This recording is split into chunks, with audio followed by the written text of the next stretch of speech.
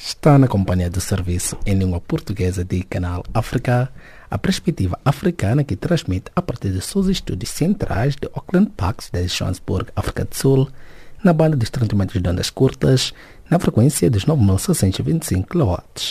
Pode-se acompanhar também através do www.channelafrica.co.za via satélite pelo canal de rádio da DSTV 802. Os destaques das notícias a esta hora. Na Nigéria, pelo menos 86 mortos em ataque de criadores de gado. Presidente Salva Kiir viaja para Khartoum para reunir-se com seu arquirrival Riek Machar. Diplomatas africanos iniciam preparativos da 31ª Cimeira da União Africana em Nouakchott. Molten Malulek, já a seguir com o desenvolvimento destas e demais notícias. A especial atenção.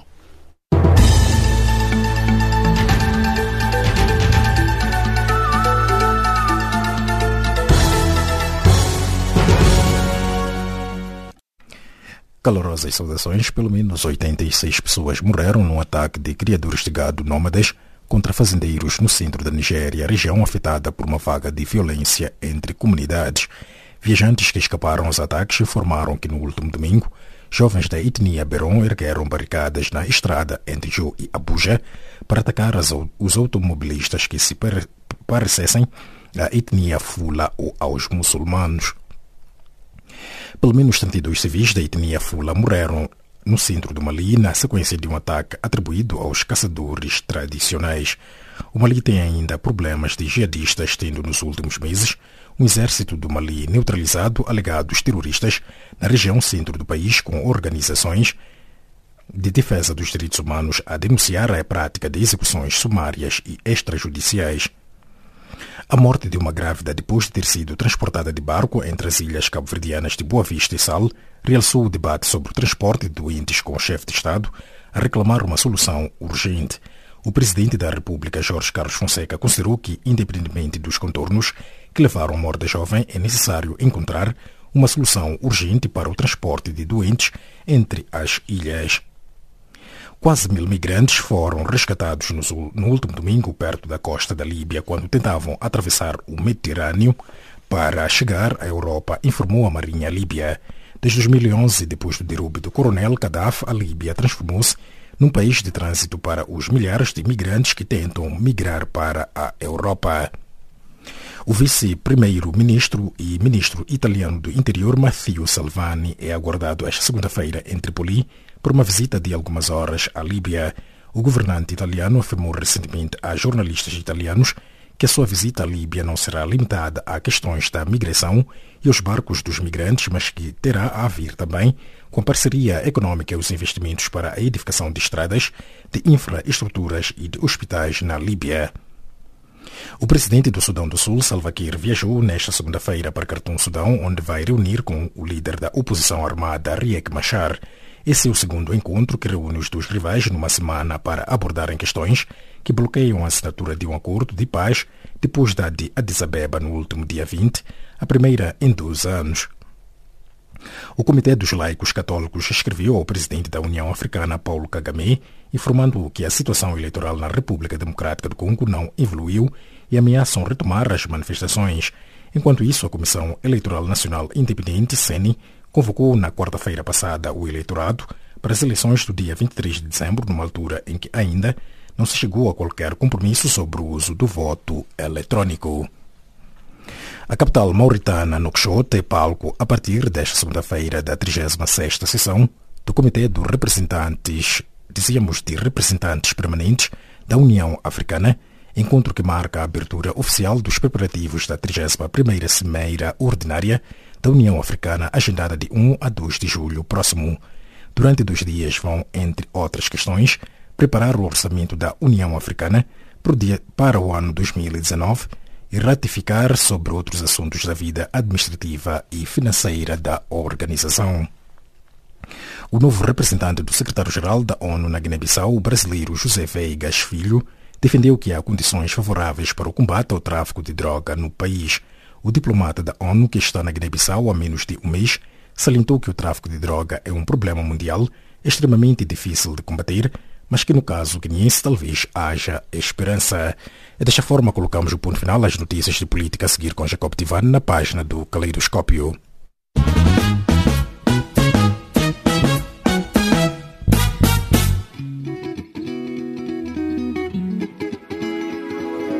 Caleidoscópio africano.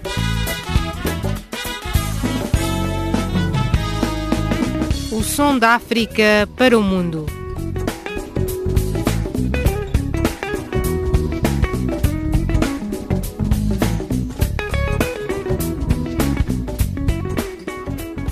Caleidoscópio africano.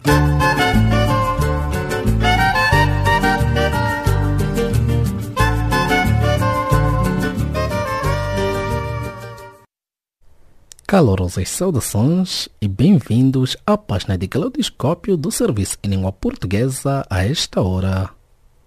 O presidente zimbabueano Emmerson Mnangagwa e o primeiro-ministro etíope Abiy Ahmed sofreram atentados à bomba no último sábado em comícios públicos, ambos tendo saído ilensos. Entretanto, não foi a mesma sorte para com os populares. No Zimbábue, houve um registro de 49 feridos sem nenhuma detenção até o momento, e na Etiópia 2 pessoas perderam a vida e mais de 150 ficaram feridas, e há um registro de 30 detidos em conexão com o atentado. Mohamed Yassin, acadêmico e analista político moçambicano, elabora. Nós estamos a entrar para um novo modelo de fazer política ou de tentativa de liquidação de liderança. Se for a ver, este modelo que agora nós estamos a presenciar já existiu nos anos 60 e no início dos anos 70. As lideranças ainda dos movimentos de libertação ou as primeiras lideranças africanas pós-independência do continente foram assassinadas usando métodos iguais. Há uma particularidade aqui que é a tentativa de assassinato de ambos os líderes num comício popular e usando métodos que, até do ponto de vista de fiscalização, são considerados rudimentares hoje em dia. Olhando para o que aconteceu no Zimbábue, fica um bocadinho complicado que o Serviço de Segurança não tenha percebido, ainda na altura da montagem do próprio palco, que haveria interferência ali ou objetivos não claros ao ponto de se montar uma bomba por baixo do próprio local onde o Presidente iria discursar. E a outra questão que levanta, que requer nossa atenção, é que este ataque, ou ambos os ataques, acontecem em zonas de influência da oposição. Ou seja, Bulawayo não é um lugar onde a ZANU-PF pode assegurar que tem uma passagem não à vontade, porque nunca tem. Como pode ser analisado os ataques sofridos pelo presidente zimbabueano? O atual presidente é olhado em 3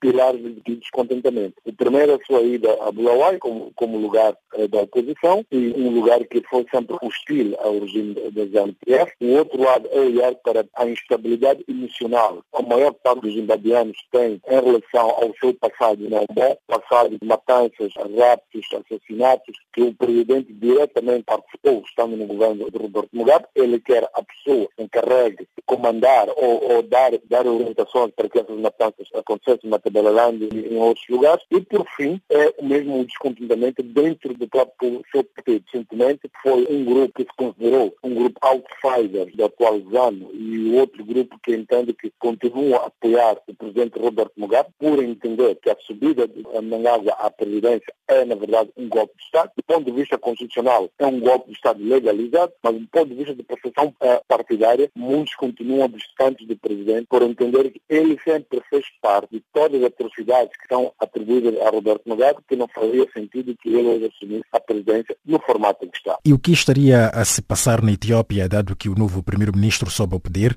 depois do seu antecessor ter se demitido devido à instabilidade política? Na Etiópia, nós temos agora um novo primeiro-ministro muito jovem, mas que precisa entender os problemas que separam os etíopes. Se for a ver, de onde discursava o primeiro-ministro, já tinha um vidro à prova de bala. O que quer dizer é que os serviços de segurança da Etiópia, logo a priori, assumiam a possibilidade de um atentado ao primeiro-ministro. E aí, vocês têm mais informação do ponto de vista do jornalismo, não me pode dizer o outro lugar, a nível da África, em que um ministro foi discursar tendo um vidro à prova de bala por frente.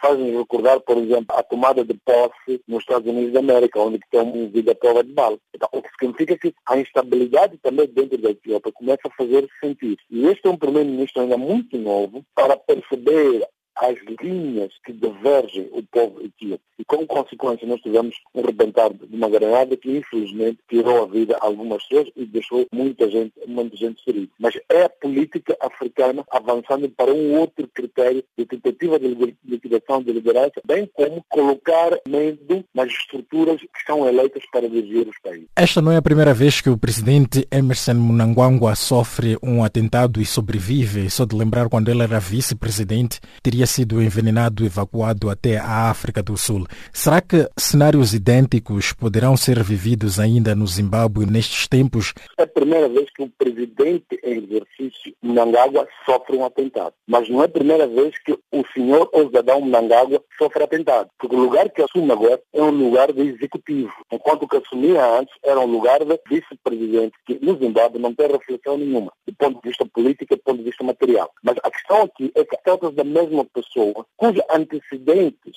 são conhecidos, deixaram traços indesejáveis na população, em vários ciclos populacionais do Zimbábue, que até agora o tem como uma pessoa detestável. O que significa que não vai mudar a sua condição de detestável, porque agora é o executivo que dá as últimas ordens no Zimbábue. Eu penso que era importante que o presidente avançasse para um processo de reconciliação. Reconciliação que iria partir por reconhecimento de alguns erros ou excessos feitos durante a presidência de Mugabe, na qual ele diretamente fazia parte do governo. Já assumiu várias pastas antes de chegar a vice-presidente. E eram várias pastas que foram conhecidas pela sua repressão. O que significa que esta pessoa que agora é presidente da República do Zimbábue é uma pessoa que já vem sendo detestada desde que Robert Mugabe assume a presidência e o envolve diretamente. Significa que não será a mudança de cargo que irá ilibrar a responsabilidade moral do presidente Mnangagwa. Mas pode ser um trabalho a nível do Zimbábue que ele precisa fazer, de forma que as pessoas percebam que esses são incidentes políticos do percurso. E também que dizia que é importante que o presidente faça uma introspeção primeiro e depois que crie mecanismos que permitam que a sua popularidade dentro do Zimbábue seja conhecida num formato em que o retira dos problemas anteriores. O segundo é que a sua última campanha, que visa expurgar os que consideram descontentes dentro do seu partido, vão criar um outro problema, porque vão abrir portas para que a ZANU-PF tenha dissidência também, mas por outro lado, que algumas pessoas que ontem poderiam estar com ele apoiando-o, hoje possam vir a contrariar este seu favoritismo no processo eleitoral e criar problemas internos de difícil resolução. Porque, afinal de contas, no Zimbábue, quem cria os problemas é a ZANU-PF, quem procura a solução é a própria ZANU-PF. E voltando mesmo para a Etiópia, a tensão terá sido aumentada depois do primeiro-ministro ter garantido algumas reformas, tanto políticas como econômicas, como também o reaproximar do país inimigo, neste caso a Eritreia. Será que isto não poderá também ter contado neste ataque? A aproximação da Etiópia à Eritreia é uma questão que tem a ver com a sobrevivência política regional. Não tem a ver com uma reconciliação interna dentro do seu país. Para ver os projetos que a Etiópia tem, que são projetos de grande envergadura a nível da região e que são patrocinados por grandes países como a Inglaterra, Estados Unidos da América, exigem, de certa forma, que o conflito de terra que tem com a Eritreia, que já ultrapassa mais de 32 anos, possa ser discutido de forma pacífica, a retirada dos militares que se encontram ao redor da fronteira e a criação de um novo modelo de entendimento regional. Isso é uma exigência internacional. Agora, há um pensar, claro, diferente do atual primeiro-ministro, provavelmente por ser muito jovem e com ideias avançadas do ponto de vista da reconciliação, que de certa forma vão criar um descontentamento, mas não podem levar à ruptura de um governo e muito menos a criar um possível ataque. Agora, existem problemas dentro da Etiópia, entre os etíopes, como dizia, que o primeiro-ministro tem que entendê-los primeiro antes de avançar para grandes comícios públicos. Se for ver, o primeiro-ministro, antes desse ataque, ele sai de uma vitória continental de tamanha expressão para a própria Etiópia, que foi a junção do presidente Salva Kiir, o seu oponente, nesse caso o Sudão do Sul, foi realizado na Etiópia, um encontro em que a África necessitava de tê-lo de forma a minimizar ou acabar com um conflito que pode ser latente. Analce Mohamed Yassin, acadêmico e analista político moçambicano, que vos falou de Maputo.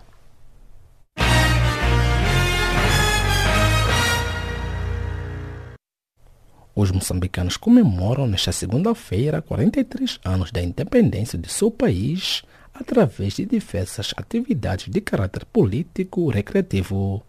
Na capital Maputo, o presidente da República, Filipe Nyusi, dirigiu a cerimônia de posição de uma coroa de flores no Monumento dos Heróis Moçambicanos, em Maputo. Ivone Paulo, reporta. Moçambique celebra nesta segunda-feira 43 anos de sua independência e o presidente da República, Filipe Nyusi, orientou a cerimônia de posição de coroa de flores no Monumento aos Heróis Moçambicanos em Maputo, a ação que foi replicada em todas as províncias e distritos do país. É uma comemoração que neste ano está de certa forma beliscada pelo adiamento da sessão extraordinária da Assembleia da República, que havia sido marcada para quinta e sexta-feira. A Comissão Permanente da Assembleia da República indicou que a Frelimo evocou a falta de avanços no desarmamento da Renamo para pedir ao Parlamento o adiamento da sessão extraordinária convocada para debater o pacote legislativo sobre a descentralização. A chefe da bancada da Renamo na Assembleia da República, Ivone Soares, lamentou a decisão tomada pela bancada da Frelimo, afirmando em conferência de imprensa convocada a propósito que o posicionamento não só surpreende a todos os moçambicanos e a comunidade internacional, como também revela uma vontade de interferir numa matéria que até aqui está a ser tratada em sede própria. E segundo os pronunciamentos públicos do Sr. Presidente da República, o diálogo sobre as questões militares está a decorrer positivamente, com garantias de que a integração e reintegração dos nossos irmãos militares nas forças de defesa e segurança de Moçambique seriam concretizados até outubro. De forma recorrente, o Presidente da República tem reportado a todas as forças vivas da sociedade moçambicana a não interferir neste processo, porque o diálogo direto entre as duas lideranças produz mais e melhores resultados. Nós respeitamos este posicionamento e temos estado a dar total apoio às duas lideranças para continuarem com o diálogo. Ivone Soares anunciou ainda que a bancada parlamentar da Renamo entende que a Assembleia da República deve concentrar-se na aprovação das leis propostas pelo governo por forma a conformá-las com o novo texto constitucional. E permitir a realização de eleições autárquicas marcadas pelo governo para o dia 10 de outubro de 2018 em todas as 53 autarquias.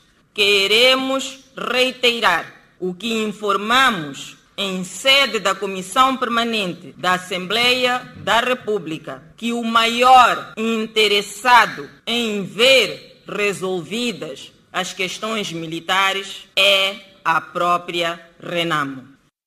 Hoje, o diálogo entre o Presidente da República e o General Ossufo Momad, coordenador da Comissão Política Nacional da Renamo, flui nos mesmos moldes afiançados pelo próprio Presidente da República. Somos pela paz efetiva, por isso garantimos a toda a sociedade o nosso empenho em respeitar a trégua decretada unilateralmente pelo Presidente Jacama e assegurada pelo General Ossufo Momad. Contudo, informações divulgadas por alguns órgãos de comunicação social dão conta de que, enquanto a bancada parlamentar da Frelimo defende que a Renamo deve acelerar o seu processo de desarmamento, por outro lado, altos quadros do CISE, Serviços de Informação e Segurança do Estado, não concordam que altas patentes da Renamo sejam integrados na secreta moçambicana. Entretanto, discursando nesta segunda-feira, na cerimônia que marcou o ponto mais alto das celebrações deste 25 de junho, Dia da Independência de Moçambique, O presidente Filipe Nyusi, além de falar da situação de insegurança provocada por atos protagonizados por grupos terroristas na região de Cabo Delgado, concentrou, entre outros temas de interesse nacional, aos assuntos relacionados com a pacificação do país. No que tange ao desarmamento, desmobilização e reinserção dos homens armados da Renamo, processo este esperado com muita expectativa pelos nossos irmãos nas fileiras da Renamo e, sobretudo, pelo povo. O desarmamento, a desmobilização e a reinserção são a condição sine qua non para um país democrático, estável e pacífico. Não há alternativa ao desarmamento e desmobilização e a reinserção e deve começar já. Estamos todos a trabalhar para este objetivo. Não tenho dúvidas que com vontade todos conseguiremos. Com o falecido líder da Renamo, que o Deus o tenha, já tínhamos identificado linhas de ação, a calendarização do cronograma de implementação e o preenchimento conveniente da orgânica resultante do consenso. Este consenso foi testemunhado por oficiais de ambas partes e com a representação do grupo de contacto e com uma síntese elaborada e registrada. Presidente da República, Filipe Nyusi, e o antigo estadista moçambicano, Joaquim Chissano, defende que todo o processo para a paz efetiva no país deve ser feito de forma ordeira. Como sempre, que se faça de uma maneira ordeira, dentro deste consenso, tirando seus receios e todos que o diálogo já tirou. Não há mais razão para continuarem armados. Quer dizer, não há razão para haver partidos políticos armados. Em Moçambique só gostaríamos de ver a força do Estado para a defesa do povo e do Estado. E com esses arranjos, todas as forças políticas que são confiadas pelo povo podem participar de uma forma ou de outra na governação do país. Não há razão de haver milícias de partidos políticos. Antigo estadista moçambicano Joaquim Chissano, falando nesta segunda-feira em Maputo, na Praça dos Heróis Moçambicanos, à margem das celebrações dos 43 anos da independência nacional. Da Beira, no centro de Moçambique, Ivone Paulo, para Canal África. Das celebrações do Dia da Independência em Moçambique, viajamos até o Sudão, onde o presidente do Sudão do Sul, Salva Kiir, e o líder rebelde Riek Machar voltam a reunir-se nesta segunda-feira em Jartum, Sudão, depois de não terem chegado a um acordo sobre o conflito. O especialista em assuntos políticos africanos, Antônio Pacheco, elaborou. Eu queria salientar, em primeiro lugar, o papel fundamental e importantíssimo que a Etiópia está a ter nesta situação, tentando juntar os inimigos tradicionais no Sudão, dentro de uma política estabelecida pelo novo governo etíope, que é o de conseguir diminuir o impacto dos conflitos regionais. É uma boa política. Agora, voltando à questão propriamente dita dos dois contendores na questão do Sul-Sudão, como é que se consegue meter dois gatos num saco, deixando-os tentar resolver os problemas? Obviamente que não se consegue. O problema vai estar se a pressão da comunidade internacional for suficiente para convencer estes dois homens, que além do mais são completamente arrogantes e com caráter ditatorial, com tradição de luta armada, pô-los a resolver os problemas. Se eles não querem, obviamente querem o poder. Pois bem, perante a pressão da IGAD com forte apoio da comunidade internacional e olhando para a durabilidade deste conflito armado, qual será a vontade política do presidente do Sudão do Sul, Salva Kiir, e o líder rebelde Riek Machar em estabelecer a paz permanente no Sudão do Sul? Nenhuma vontade política de estabelecer o diálogo.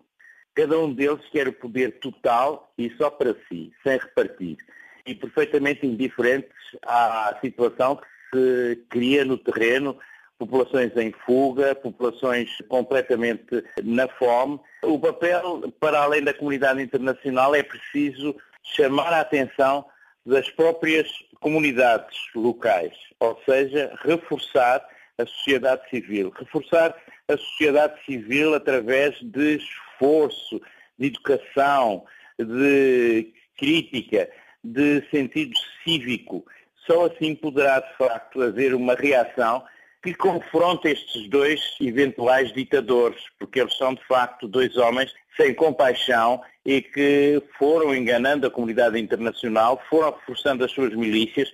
São casos quase patológicos e doentios e vão falhar não só estas negociações, mesmo que cheguem a acordo, será um acordo muito vago e muito incapaz de sustentar a paz na região. E, olhando para o histórico dos conflitos africanos, será a pressão externa a solução permanente para a crise político-militar no Sudão do Sul? Não há, nós podemos verificar, até pelo que se passa nos países nossos lusófonos, não há paz definitiva, sobretudo se não houver a capacidade de diálogo permanente, se não houver entre os diversos entidades em conflito uma capacidade de transigir, de dizer que a outra parte também pode assumir algum poder. Veja o que está a acontecer agora, um pouco ainda sem definição clara, o que está a acontecer no norte de Moçambique. Veja-se o que está a acontecer no Zimbábue. Ou seja, nenhuma solução de conflito é permanente se as pessoas, os políticos e, sobretudo, a sociedade civil não forem capazes de trazer a vontade de dialogar. Voltando à questão dos conflitos em África, nenhum conflito está definitivamente resolvido no continente africano. Porquê? Porque, de facto, quem de algum modo pensa que ganhou definitivamente e não é verdade. Porque continua a haver as conflitualidades étnicas, continua a haver a pobreza, continua a haver a doença, continua a haver todo esse terrível desigualdade entre quem tem tudo, dinheiro, o poder, e quem não tem nada. E isso é, de facto, a origem dos conflitos que permanecem em quase todos os territórios, onde aparentemente houve uma solução. Os líderes da Autoridade Intergovernamental para o Desenvolvimento, a IGAD, propôs a criação de uma nova vice-presidência conjunta de todas as Forças Armadas e a garantia de cerca de 35% de participação feminina, incluindo uma vice-presidente. Que comentário faz em torno desta proposta? É uma proposta interessante. É uma proposta capaz de dar alguma credibilidade às negociações e, sobretudo, àquele aspecto que nós falamos. Uma intervenção maior da sociedade civil, uma intervenção maior da questão de género, colocando, de facto, estes dois potenciais ditadores estarem separados com outras realidades, estarem-se a confrontar com outras realidades, que são aquelas que interessam para o futuro do país, e não já a concentração na riqueza que podem dividir ou na riqueza que podem continuar a usufruir de uma guerra sem fim. Perante os interesses econômicos e políticos envolvidos no Sudão do Sul, o porquê agora da pressão da comunidade internacional? É muito simples. É que a comunidade internacional, sobretudo os grupos ligados ao petróleo, à refinação, à produção e à distribuição de petróleo, sabe que não pode avançar efetivamente com projetos no terreno se de facto não houver uma capacidade de negociar a paz entre os dois grandes rivais. Ou seja, a comunidade internacional viu que não bastou criar a independência do Sudão do Sul. Agora é preciso, de facto, criar as condições para que aquele país seja viável economicamente, para que possam entrar os investimentos, para que se possam reproduzir e que o petróleo, finalmente, que é a grande aposta que foi isso que levou à independência do Sul-Sudão, que eles possam, de facto, ter capacidade de explorar o petróleo da região do Sul-Sudão. Palavras de António Pacheco, especialista em assuntos políticos africanos, falando a partir da capital lusa, Lisboa. Estimado ouvinte, fique já a seguir na voz de Milton Malulek na recapitulação das notícias de política a esta hora. A vossa especial atenção.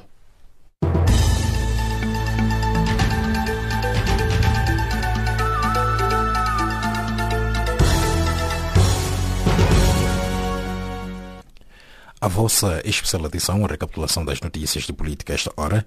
Pelo menos 86 pessoas morreram no ataque ocorrido, ataque de criadores de gado nómadas contra fazendeiros no centro da Nigéria. Pelo menos 32 civis de etnia fula morreram no centro do Mali na sequência de um ataque atribuído a caçadores tradicionais. A morte de uma grávida depois de ter sido transportada de barco entre as ilhas cabo-verdianas de Boa Vista e Sal realçou o debate sobre o transporte de doentes em Cabo Verde. Quase 1000 migrantes foram resgatados no último domingo perto da costa líbia, quando tentavam atravessar o Mediterrâneo para a Europa. O vice-primeiro-ministro e ministro italiano do Interior, Matteo Salvini, é aguardado esta segunda-feira em Trípoli para uma visita de algumas horas na Líbia. O presidente do Sudão do Sul, Salva Kiir, viajou esta segunda-feira para Khartoum, Sudão, onde vai reunir com o líder da oposição, Riek Machar. O Comitê dos Laicos Católicos escreveu ao presidente da União Africana, Paul Kagame, reclamando em torno das eleições. A capital mauritana, Nouakchott, é palco a partir desta segunda-feira da 36ª sessão ordinária de preparação à cimeira do chefe de Estado da União Africana. O novo representante do secretário-geral da ONU na Guiné-Bissau, o brasileiro José Viega Filho, defendeu que há condições favoráveis para o combate ao tráfico de droga na Guiné-Bissau. Ponto final à recapitulação das notícias de política. A seguir, fique com Jacob Tivan na continuação da página do Caleidoscópio.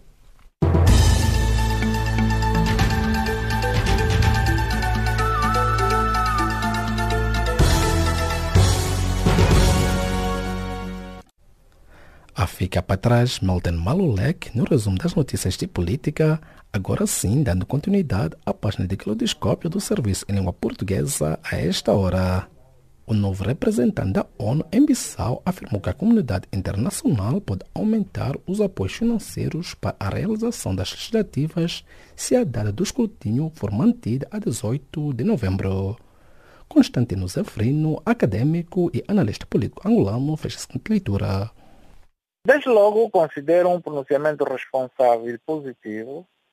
Na verdade, o que a Guiné-Bissau precisa neste momento é de apoios, não só das instâncias internacionais, mas também de todo o povo da Guiné, do continente africano e de todas as pessoas, porque, de facto, de há um tempo para cá, a Guiné está, de facto, a caminhar para o que foi dizer-se em política de país beira do colapso ou estado falhado. Havendo, de facto, esta indicação de como o representante das Nações Unidas estaria empenhado em ajudar a normalizar as instituições naquele país e ajudar também a combater o maior mal daquele país, que é o tráfico de drogas, pois com certeza considero isso uma atitude positiva e que toda a gente, todas as instituições e todas as organizações mundiais deveriam de facto seguir e encorajar para que de facto a Guiné-Bissau venha a reganhar o lugar que merece no concerto das nações a nível continental e mundial. Acha que o país está pronto para acolher essas eleições, uma vez que recentemente foi nomeado novo primeiro-ministro, isto após o país sair daquele imbróglio que estava envolvido? Com certeza, porque sabe que a Guiné-Bissau tem sido objeto de várias crises políticas, exatamente porque não tem havido não só normalidade das instituições naquele país, como também o próprio chefe de Estado tem sido o pomo da discórdia para muitas forças políticas da Guiné-Bissau. Portanto, haver agora eleições gerais livres e justas seria uma forma e uma fórmula inteligente de se ultrapassar essa crise que de facto tem estado a manchar o nome do país, o nome mesmo da região do Oeste e também do continente africano. Portanto, tudo quanto se pretende, tudo quanto as pessoas aspirariam é a solução rápida, uma solução definitiva, consistente e equilibrada desse problema político que de facto já dura bastante tempo. E quanto a este pronunciamento do novo representante da ONU, que diz que Guiné-Bissau tem a possibilidade de combate à droga? Com certeza. Na verdade, a questão da droga na Guiné-Bissau é um problema fictício. Quem são os traficantes? Têm sido, de facto, altas patentes militares, têm sido, infelizmente, alguns membros que gozam de algumas imunidades do próprio Estado, de modo que hoje a droga constitui o crime número 1 dos povos e das nações, porque corrói e destrói o tecido social dos países e é potenciador de outros crimes, de modo que o combate às drogas tem de facto de assumir essa linha da frente e havendo uma vontade do representante das Nações Unidas a eleger o combate ao tráfico de drogas na Guiné-Bissau como sendo uma prioridade, só temos que nos congratular, só temos que encorajar e felicitar essa posição airosa do representante das Nações Unidas para a Guiné-Bissau. Podemos ver a estabilidade política recuperada naquele país? Claro que, do ponto de vista do imaginativo, é possível sim, desde que haja vontade política dos principais atores da Guiné-Bissau em equacionar definitivamente os seus diferentes. No entanto, como na política nunca há causas únicas e nem há consequências também únicas, estou em crer que seria um pouco prematuro pensar que, havendo eleições, todo o problema estaria resolvido. Vai levar naturalmente algum tempo, mas o importante é que se trabalhe no sentido de, portanto, rimar as arestas, curar as cicatrizes dessas últimas crises políticas da Guiné-Bissau e o país normalizar as instituições, fortificar a economia do país que anda bastante degradada, fortificar o tecido social da Guiné-Bissau e então, aí sim podemos pensar que nesse caminho do combate ao crime, portanto, de tornar as instituições fortes e não o presidente da Guiné-Bissau forte, como dizia o presidente Obama, não é? O mais importante é que as instituições sejam fortes e não líderes fortes. O que a África precisa é exatamente isso. Então penso que por caso da Guiné-Bissau também é válido e o que se pretende efetivamente é que a Guiné vire a página e volte à sua normalidade constitucional e possa efetivamente caminhar rumo à democracia plena e rumo ao desenvolvimento social, econômico, político sustentável. A ficar para trás, Constantino Zafrino, acadêmico e analista político angolano, falando ao Canal África.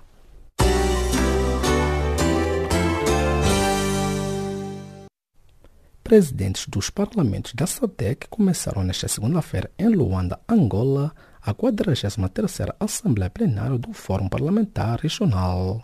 Filnelo em Luanda sabe mais. Deputados da região austral de África estão reunidos a partir desta segunda-feira aqui em Luanda, na sua 43ª Assembleia Plenária do Fórum Parlamentar da SADC. Os presidentes dos parlamentos da Comunidade de Desenvolvimento da África Austral começaram a discutir nesta segunda-feira as melhores práticas para ajudar os governos da região a promover a inclusão das economias dos países, tendo em conta a aposta no desenvolvimento econômico e social por via da industrialização. A 43ª Assembleia Plenária do Fórum Parlamentar da SADC, que decorre sob o lema Aprofundar a integração econômica da SADC através da industrialização, o papel do Parlamento, foi aberta pelo chefe de Estado angolano João Lourenço. No seu discurso, o chefe de Estado angolano falou sobre a situação de conflitos na África Austral, com ênfase na República Democrática do Congo, Lesoto e Madagascar, que estão a normalizar. João Lourenço condenou o ataque deste fim de semana contra o presidente do Zimbábue, Emmerson Mnangagwa, durante um comício eleitoral na cidade de Bulawayo, bastião da oposição. Enquanto presidente do órgão de coordenação política de defesa e segurança da SADC, cuja mais recente reunião ministerial terminou há 2 dias aqui em Luanda, temos vindo a seguir com atenção a situação reinante na RDC, no Lesoto e no Madagascar, que felizmente tendem a normalizar. Contudo, enquanto nos congratulamos com a convocação e preparação em curso das eleições gerais no Zimbábue para a legitimação do poder nas urnas, previstas para 30 de julho do ano em curso, somos surpreendidos com um atentado à bomba contra a vida e a integridade física do presidente e candidato Emmerson Mnangagwa num ato de massas em Bulawayo.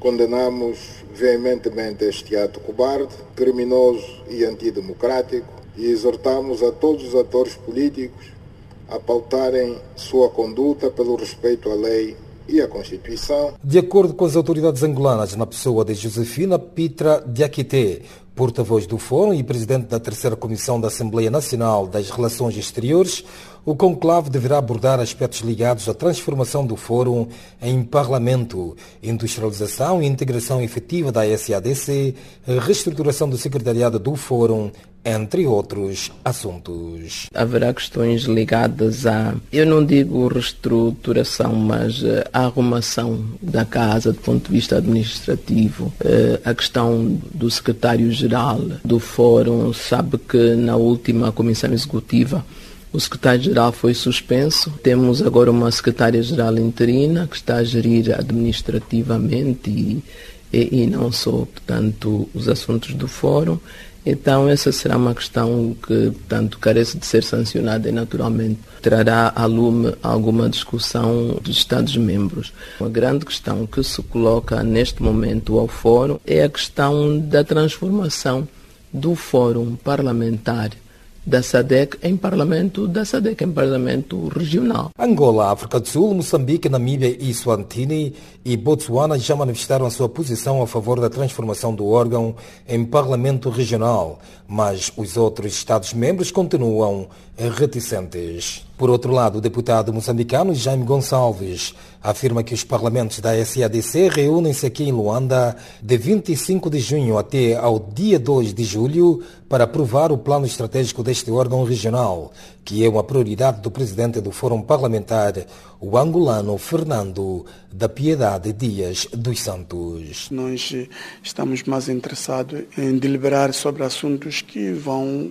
culminar com a elaboração do plano estratégico do Fórum Parlamentar da SADC. Este é um movimento que Sua Excelência, o Sr. Presidente Piedade, que é o Presidente do Parlamento de Angola, iniciou quando tomou posse, que é preciso reorganizar o funcionamento do Fórum por forma a corresponder com o seu papel. Quem também falou na abertura da 43ª Assembleia Plenária do Fórum Parlamentar da SADC é Pina Sanchez, em representação do Presidente do Parlamento Pan-Africano.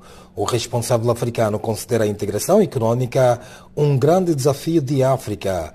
Pina Sanchez defendeu a inclusão das populações africanas na implementação do projeto de integração econômica e social em África para o sucesso desta pretensão. O Parlamento Pan-Africano, enquanto órgão representativo das populações africanas, vem acompanhando com muita atenção a problemática da integração africana, que constitui hoje um desafio para todos os Estados-membros da União Africana e, em particular, para os Estados-membros das diferentes regiões econômicas que compõem o nosso continente, como é o caso da Comunidade para o Desenvolvimento da África Austral, SADC. Na verdade, a integração africana, tão almejada para o desenvolvimento dos nossos Estados e para o bem-estar e prosperidade dos nossos povos, passa necessariamente por uma integração efetiva dos Estados nas suas respectivas regiões. Este 43º Fórum da SADC vai debater o tema aprofundar a integração econômica da SADC através da industrialização, o papel do Parlamento. O tema proposto para este importante fórum é oportuno e de grande pertinência. Efetivamente, não pode haver uma verdadeira integração econômica da SADC sem a participação e intervenção ativa dos seus principais beneficiários, as populações. Palavras do representante do presidente do Parlamento Pan-Africano, Pina Sanchez, falando nesta segunda-feira aqui em Luanda, na abertura da 43ª Assembleia Plenária do Fórum Parlamentar da SADC. Filnelo, Canal África, Angola.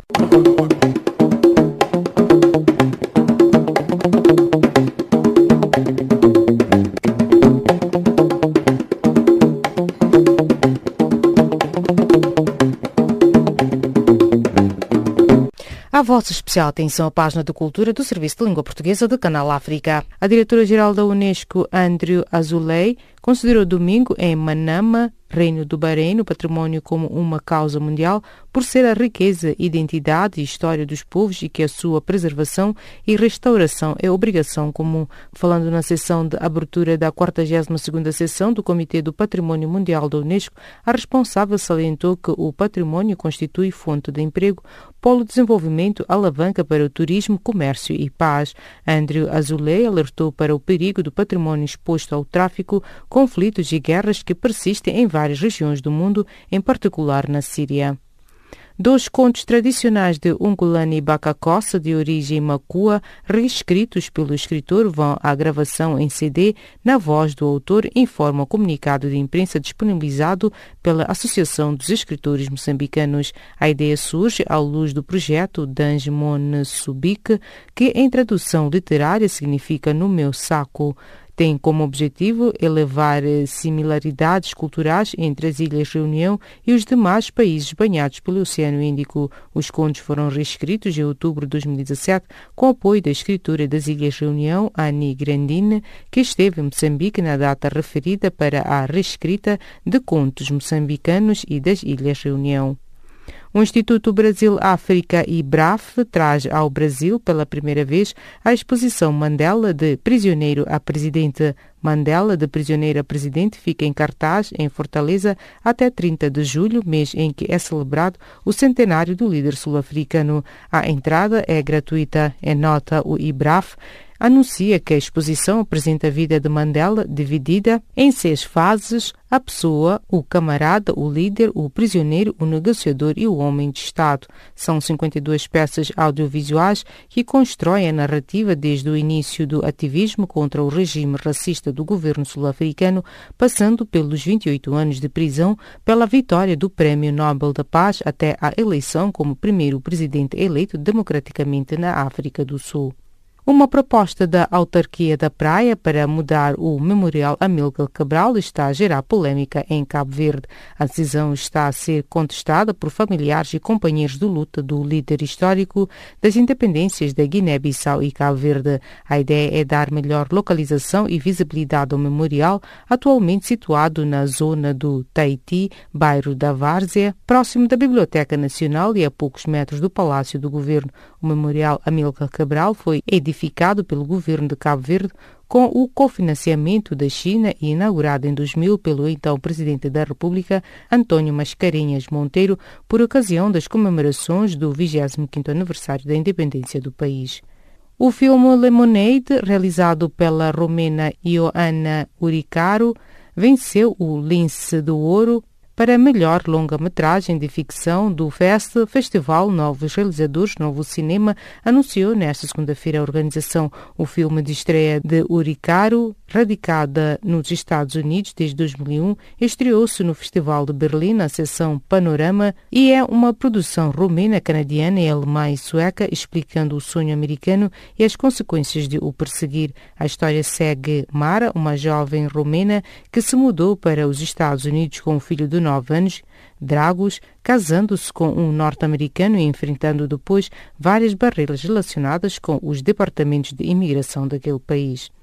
A vida de Michael Jackson chegará à Broadway no musical que incorpora as canções do rei da pop e será escrito pelo conceituado dramaturgo norte-americano Lynn Notage, vencedor de 2 prémios Pulitzer. Os produtores do musical anunciaram o projeto sem revelar o título e disseram que pretendem fazer a estreia em 2020, dando conta que o mesmo será coproduzido por quem gera o património do falecido rei do pop. Notage, professor do Departamento de Teatro da Universidade de Colômbia, foi recentemente aclamado por Sweat, uma peça sobre uma cidade operária da Pensilvânia que vê o surgimento de tensões étnicas com os imigrantes à medida que os empregos industriais desaparecem. E desta colocamos ponto final as notícias de cultura do Serviço de Língua Portuguesa de Canal África. Fique já a seguir com Milton Malulek na página de Economia.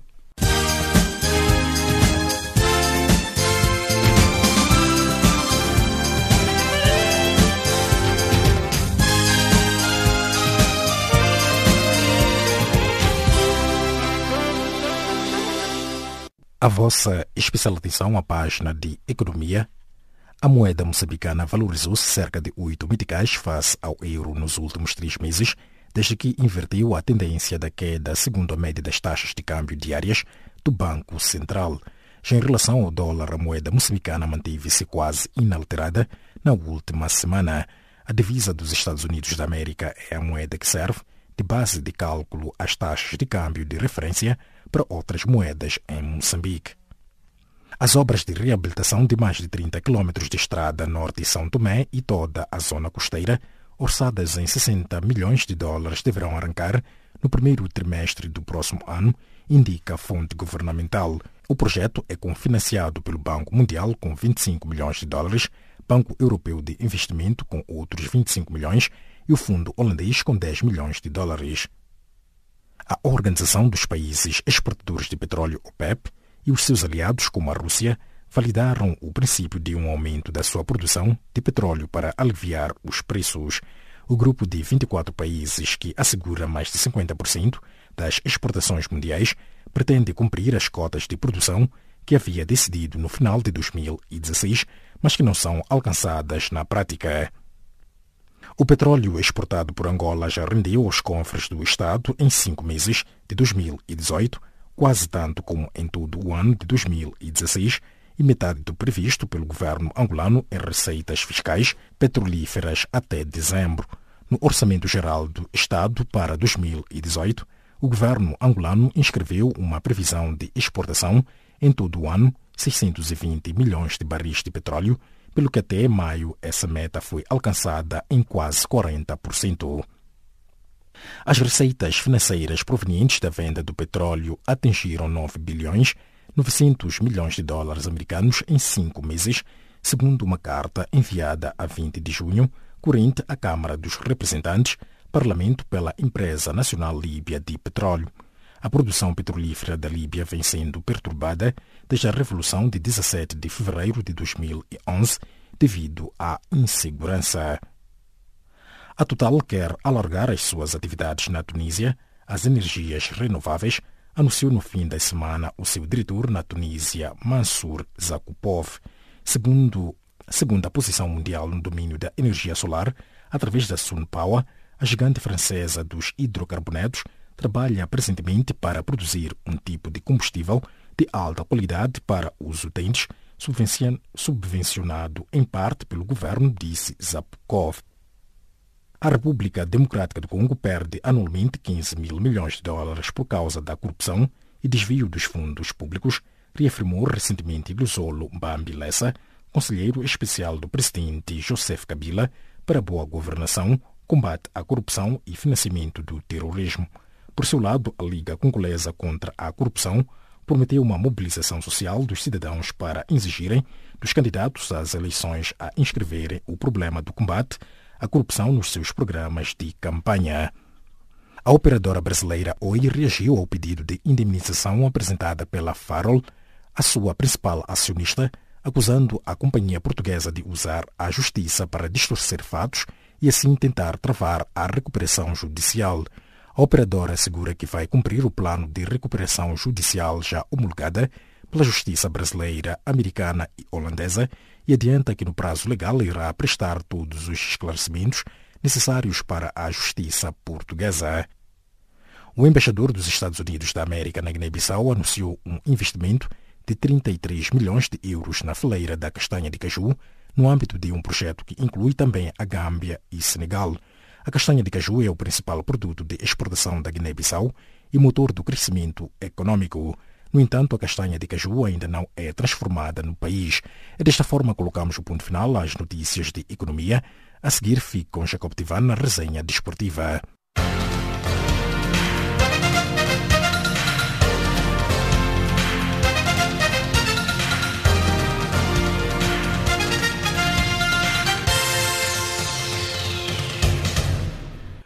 Saudações e bem-vindos à resenha desportiva do Serviço em Língua Portuguesa a esta hora. O tenista suíço Roger Federer vai ficar sem o estatuto de número 1 mundial, consequência de ter sido derrotado neste último domingo na final do torneio de Halo diante do croata Borna Koric por 6-7, 6-3 e 2-6. De lembrar que Roger Federer estava obrigado a vencer para manter a liderança mundial, mas acabou por falhar o objetivo e será ultrapassado pelo tenista espanhol Rafael Nadal em véspera do arranque do torneio de Wimbledon. A seleção moçambicana senior masculina de basquetebol perdeu neste último sábado diante do Ruanda por 93-88 em partida de preparação rumo à segunda fase de qualificação ao Mundial de Basquetebol Sênior Masculinos China 2019. Entretanto, Moçambique volta a defrontar o Ruanda nesta terça-feira antes de partir para o Senegal, país que acolhe a segunda fase de qualificações ao Mundial. Ainda em Moçambique, a União Desportiva do Songo aproximou-se do líder do Moçambola Ferroviário de Maputo ao vencer fora de casa o ENH por uma bola sem resposta em jogo da 13ª jornada realizado no último sábado. Por sua vez, o primeiro time de Quilman venceu a UP Manica por 2-1, enquanto a vitória mais volumosa deste fim de semana foi obtida pelo combate no triunfo sobre o Sporting de Nampula por 3 bolas sem resposta. Já em Angola, o Petro de Luanda venceu o 1º de maio por 2-1 e está agora a 2 pontos do líder do Campeonato Angolano de Futebol, beneficiando de novo empate do 1º de agosto. Na abertura da jornada, na sexta-feira, o 1º de agosto, bicampeão em título e líder da tabela, voltou a somar novo empate a 1 golo frente ao Bravo de Maquis, na deslocação ao leste do país. O treinador Rabar Majer foi demitido do cargo de selecionador de futebol da Argélia, isto na sequência de uma série de maus resultados, anunciou a Federação Argelina no último domingo. Recorde-se que o técnico ocupava o cargo desde outubro de 2017. O Senegal e o Japão empataram no último domingo a 2 golos em jogo da segunda jornada do Grupo H do Mundial 2018 que decorre na Rússia. Entretanto, na próxima jornada, os senegaleses vão medir as forças com os colombianos que golearam também na noite deste último domingo a Polônia por 3-0. A seleção inglesa de futebol derrotou na noite deste último domingo a seu congênito do Panamá por convincentes 6-1 em jogo da segunda jornada do Grupo G do Mundial 2018. Entretanto, Inglaterra e Bélgica, com 6 pontos cada, já estão apuradas para os oitavos de final, ao passo que Panamá e a Tunísia, sem quaisquer pontos, ficam de fora da próxima fase. Segundo está a ser avançado pela imprensa internacional, o organismo que tutela o futebol mundial, a FIFA, quer apurar o sucedido num jogo entre Alemanha e Suécia. Relembre-se que esta partida foi decidida com um gol de cruz no final do encontro, altura em que dirigentes do banco de suplentes germânico foram para a frente do banco sueco gabar-se da vitória. Mais notícias para o selecionador brasileiro e o jogador Douglas Costa. Segundo noticia a imprensa local, a lesão muscular do extremo da Juventus na face posterior da coxa direita deverá obrigar uma paragem de pelo menos 3 semanas. Desta forma, o regresso de Douglas Costa aos rivais só poderá acontecer caso a seleção atinja as meias finais do Mundial da Rússia. E desta, despedimos de mais uma edição da página desportiva do Serviço em Língua Portuguesa de Canal África.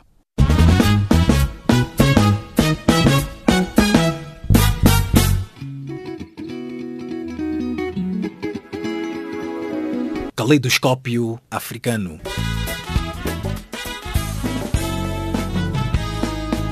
O som da África para o mundo.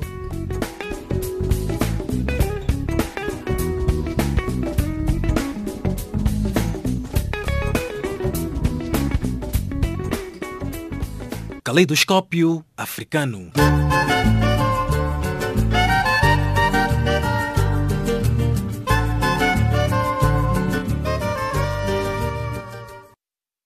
Estimado ouvinte, chegamos assim ao fim desta edição.